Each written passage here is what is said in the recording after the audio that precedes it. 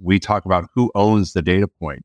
If we're focused on the new patient coming in the door, who makes sure that experience from the get-go is what we want it to be. If we're focused on new patient initiative, we just rolled out a big marketing plan. What most offices do is they go, how many leads did we get and how many starts did we get? Yep. And the problem with that is that there's all these pit holes or all these like holes that people can fall in there. You don't. You have no idea what's happening. You don't know what part of the team is breaking in this situation. You could get, half of those people in the room, and then if they're turned off by the experience they're getting by the waiting room, the experience they're getting just through the conversation, the awkwardness of the financial conversation, what part of that is breaking within that deal? Because it's a lot of metrics to track.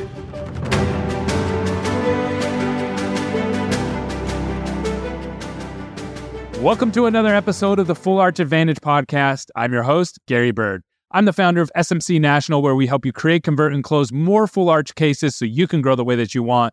But if your money isn't right, you're not going to be able to grow. And I have a guest today that's going to actually blow your mind, Mike White, who's the principal at CLA. And he's a CPA that doesn't just look at the numbers, he understands dental. And he's going to touch on a lot of things that you're not going to hear out of the mouth of a CPA usually. And you're going to hear it in a way that, again, is just going to kind of blow your mind that it's coming from somebody who actually does financials. So stay tuned for this one. I promise you're going to learn something and get some great information. All right, Mike, so why don't you tell me what you guys are seeing that's truly helping people grow their full arch cases? Yeah, no, great question. I think a lot of these conversations come into what are we doing to capture the marketing dollars? What are we capturing the new patients aspect? So many people I get to meet with, it's about, what's my return on investment? What's my cost per acquisition of patient? What am I doing in order to make this effective and grow this revenue base? And there's so many aspects. I'm a data guy. I'm analytics. We talk about who owns the data point. If we're focused on the new patient coming in the door, who makes sure that experience from the get-go is what we want it to be. If we're focused on new patient initiative, we just rolled out a big marketing plan. Great. Who's making sure the phones are being answered, the consults transition to actual new cases? All of those data points that have to make a practice hum, from experience of walking in that patient door, from marketing to say, hey, this is why you need this, to really overcoming the no. This is a big spend. Interest rates are rising right now. Costs are going up all around us. Is this the right time to take on this kind of project? Holidays are going to be here before you know it. So those are the conversations we have a lot with our groups and our clients that we're working with, is making sure they understand how to overcome each one of those steps. If they're seeing more no's during a period of time, then great. Then we need to get more at bats. If they're saying, hey, maybe not right now, then we need a strategy to bring them back in at the right time and constantly fill that chair time. Yeah, one of the biggest problems that I run into, and you've probably heard this before, is we're working with a doctor. They'll say, okay, I'm spending $20,000 a month on full arch marketing and I really want to grow. And it's like, okay, great, let's do it. And then, the leads start coming in and activity starts happening, but it's not converting to full arch cases yet because there's some operational holes in there. So their team doesn't know how to present treatment. Their team doesn't know how to answer basic questions that are a little more complicated from a full arch perspective or whatever it may be. And then so what happens is we talk with the doctor. We say, hey, we need to get training in here. We need to help start solving some of these problems if you want to grow. And then a week later, they're like, hey, Gary, I talked to my CPA. They said I got to cancel marketing, change companies because, it's just, we don't have the ROI. And it's like, yeah, it's true. We don't have the ROI, but it's not because, changing marketing companies isn't going to fix that. No marketing can overcome somebody who doesn't know how to present treatment. And so it's like, I almost want to shake the CPA and be like, you're missing information there, right? Because I'm a million miles away from them. The marketing, an external marketing company is a million miles away from an external CPA company because they're usually just not talking to each other. So do you kind of see that and feel that too? And what are your thoughts on that? Well, absolutely. And I think as we start looking at this industry, there's a lot of quote unquote dental CPAs out there. There's a lot of really good ones. There's a lot of dental consultants like myself and who's kind of both. But the reality is when you start looking at marketing dollars, when you start looking at the analytics of the practice, I don't just look at one, the marketing spend to income, which is where CPAs mostly spend their time. That's where most people think about it. I think there's three big measures if we're looking at it. I bet you could point out another three, but we look at cost per acquisition of patient. We look at new patients, the actual patients. We look at the consults, the starts, and we look at that marketing to or advertising dollars, if you will, to income as well. But when you're just looking at one in a vacuum, it's really hard to make a singular decision. Maybe the strategy just has to pivot a little bit. But to your point, maybe it's also we're getting the phone calls, like we're pulling our register. It's like, man, we're getting hundreds and hundreds of calls. They're not coming in, or they're coming in and they're leaving. So where along the way is that investment that you're making not fulfilling the process that you're hoping to achieve?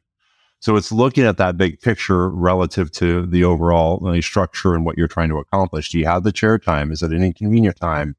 Is the financing not lined up appropriately? Do you not have a good payment plan? What are those no's and what are those reasons that we're not getting that case, other than just saying 10,000 is too much to spend? Yeah. 10,000 may not be enough to spend. Maybe it's then the right spend, or it's just in the wrong bucket. So we really have to analyze that. The other thing, Gary, I say also much is we have to have things given time. We always look at 90-day points. So if we're going to measure marketing, we're going to measure new patients, great. And we're going to roll out this strategy, measure it over the next 90 days. If we've seen some, traction on that, and of course, this is an EOS traction thing, but if you see some traction on that, great. We can pivot and look. Otherwise, let's keep rolling down another 90 days.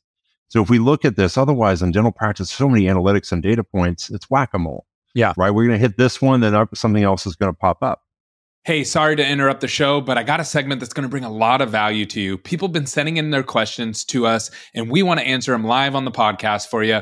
And today's question comes from Dr. Michael. Dr. Michael asked, should I cut my budget into year because of Thanksgiving and Christmas? And this is a really good question. And I'll be honest with you, most doctors do cut their budget at the end of the year. So this gives you a huge advantage, because doctors who are cutting their budget at the end of the year don't realize that there's other doctors that are a little bit more savvy when it comes to marketing, are actually keeping their budget or ramping it up. But what they do is they squeeze it into a 3-week period. So from November 1st to right before Thanksgiving, they're cramming their full month's budget and they're putting it in that 3-week period. Same thing in December. And what that does is it creates a ton of new opportunities, because you aren't competing against as many people. So my recommendation is to maintain your budget, just squeeze it, and you'll get a lot more opportunities because of that. If you want to get your questions answered, send them in to askgary@smcnational.com. Now back to the show. And it's going to mess up everything else. Yeah. Yep. I'm totally with you. Yeah. So we have, for Full Arch, we have 7 key implant marketing KPIs that we look at from a marketing perspective. Yeah, I knew you would. And most of these are not, most of these are invisible to most offices. So what most offices do is they go, how many leads did we get and how many starts did we get? Yep. And the problem with that is that there's all these pit holes or all these like holes that people can fall in there. So what we look at is we look at, okay, number of leads and then contact rate of those leads. So if you get 100, I'm just going to use round numbers. You get 100 leads. How many of those did you actually get in contact with? Like that you made contact. Then from there, you want to look at qualified lead. So if you get 100 leads, but you only get in contact with 75 of them, of the 75, how many are qualified both financially and clinically to have that kind of treatment? Because if you're just looking at total leads, then you're going to feel like a complete loser all the time. But total leads doesn't really tell you anything. So then from there, we want to look at qualified lead to schedule rate. So how many of the qualified leads, so let's say out of 100 leads, 50 of them are qualified, how many of those actually scheduled? That's going to tell you on your team if they're able to convert people on the phone. We offer that as a service for our clients because a lot of offices just don't have the bandwidth to do it. And then from there, show rate.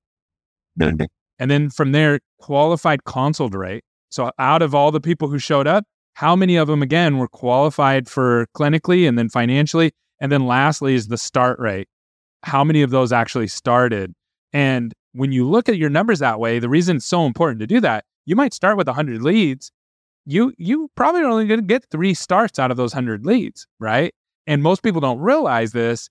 And so it's like you have to know where in the funnel those are breaking, because it's easy to go from 3 starts from 100 leads to 0 starts from 100 leads.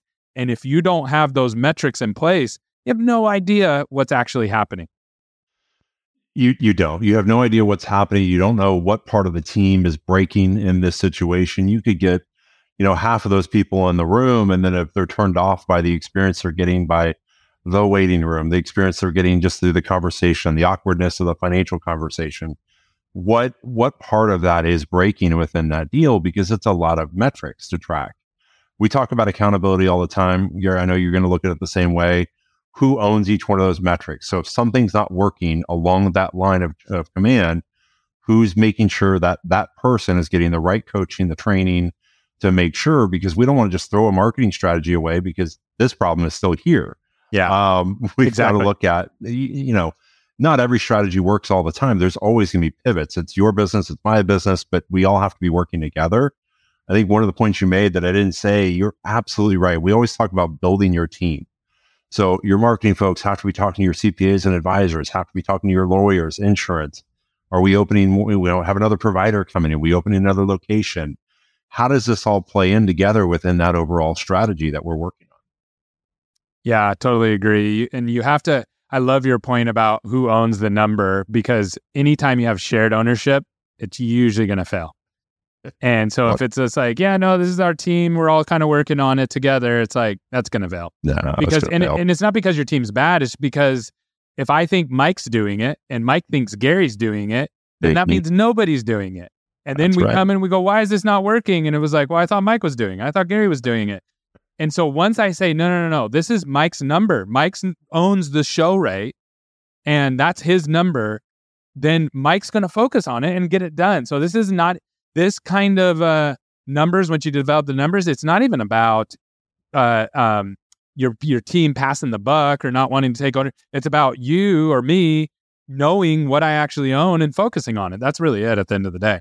And your team wants that. We speak a lot to culture. I know, you and I were chatting about this before we hit record on culture.